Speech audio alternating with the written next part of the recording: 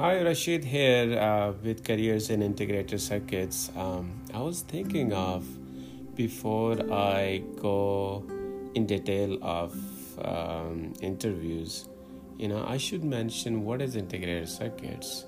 Now, the engineering students as well as professionals, they would know it, especially the electronics engineers. Uh, but for general public, I wanted to spend a few minutes on mentioning what is integrated circuits.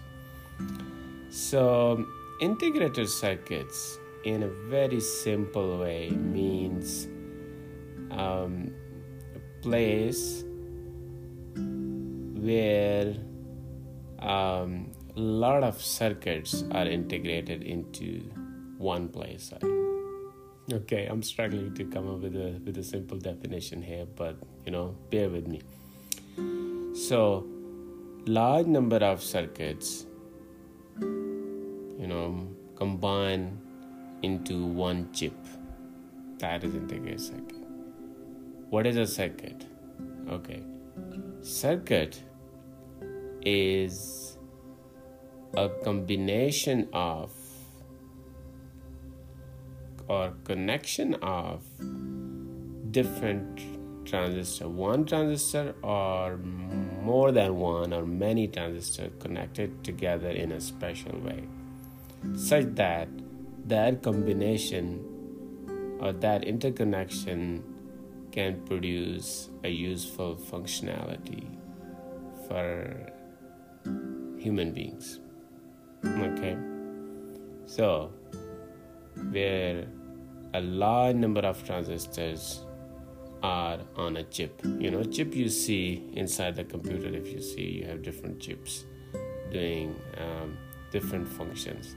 Or inside mobile, if you open the mobile, you will see different chips doing different work for us. These chips are the brain of a mobile or tablet or computer or any other electronics device. They are there to perform different useful stuff for human beings. So each of those chips, we also call them dies. Okay, they are made of silicon. Right? You heard about Silicon Valley, where all these integrated circuit companies are, and they develop integrated circuits or chips or dies. So the basic material on which transistor is created is silicon. So before I tell you about silicon, what is transistor? Okay, I started with integrated circuits where a large number of transistors are connected together. You must be wondering, what is a transistor? I'm sure you have heard about it, but in a very basic way, transistor is a switch, a very tiny switch that you cannot see with your eye. Okay, functionality of what is it? Think of like there is you have a bulb and with a switch, and you want to send some signals to someone far away, to other side of the river. And what you do is you send some signals like, okay, on, off, on, off. You already told the other person that, okay, when I do on, off, that means something. The other person can decode it. Maybe you already told that person that when I do on, off, that means something else. Or run away, or just hide, or something like that, right? Transistor is the same thing. It's like a bulb and switch together. Okay, it's like an integrated bulb and switch. So, we can switch it on and off. When it's on, current goes through it, information passes, and when it's off, that means we're not sending any information, mean it's zero. Just like bulb. When it's on, it's turned on. When it's off, it's off. So both on and off mean something. And depends on how you switch it, how often you switch, and what combination switch, it sends some information. And when you combine different transistors together, you can send some more complex information. More transistor, more complex information. Okay? So this transistor is very tiny.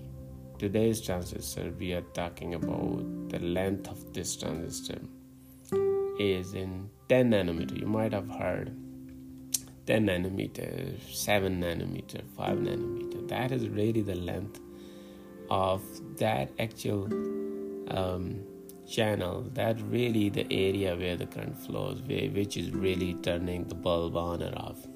Okay, and what is 10 nanometer? 10 nanometer is like with 1 and 9 zeros to the right side.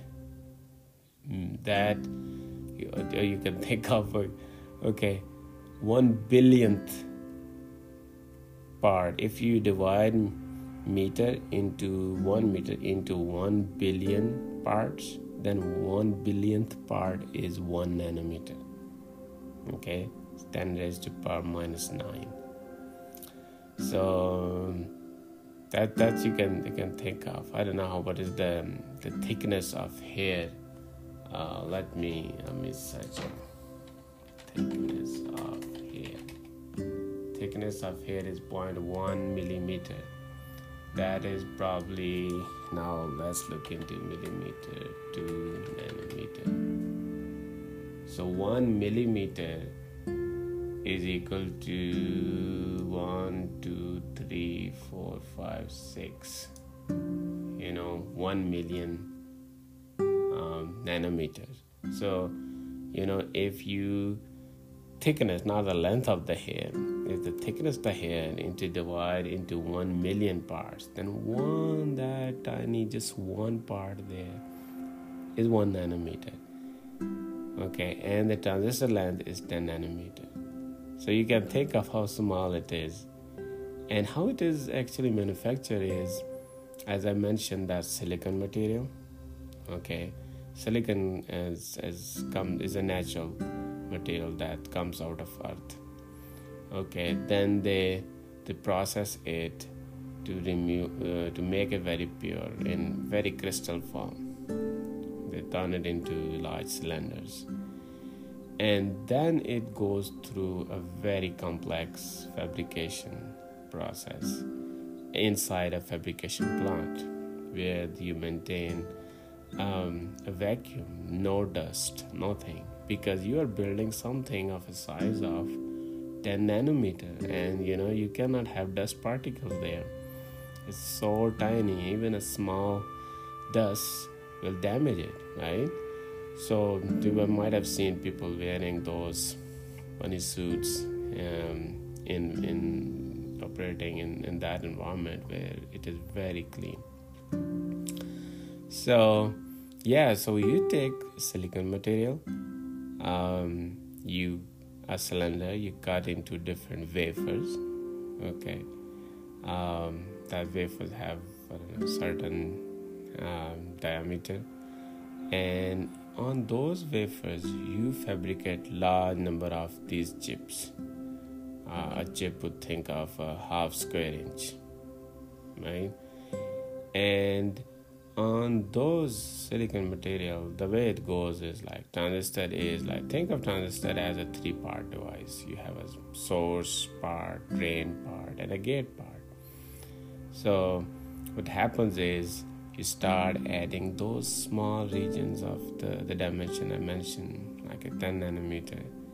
You put like some small purities to make source, drain, and gate. And that's how you print like billions of those transistors on a chip, like some of the modern chip that you see in your mobile, tablet, or computer.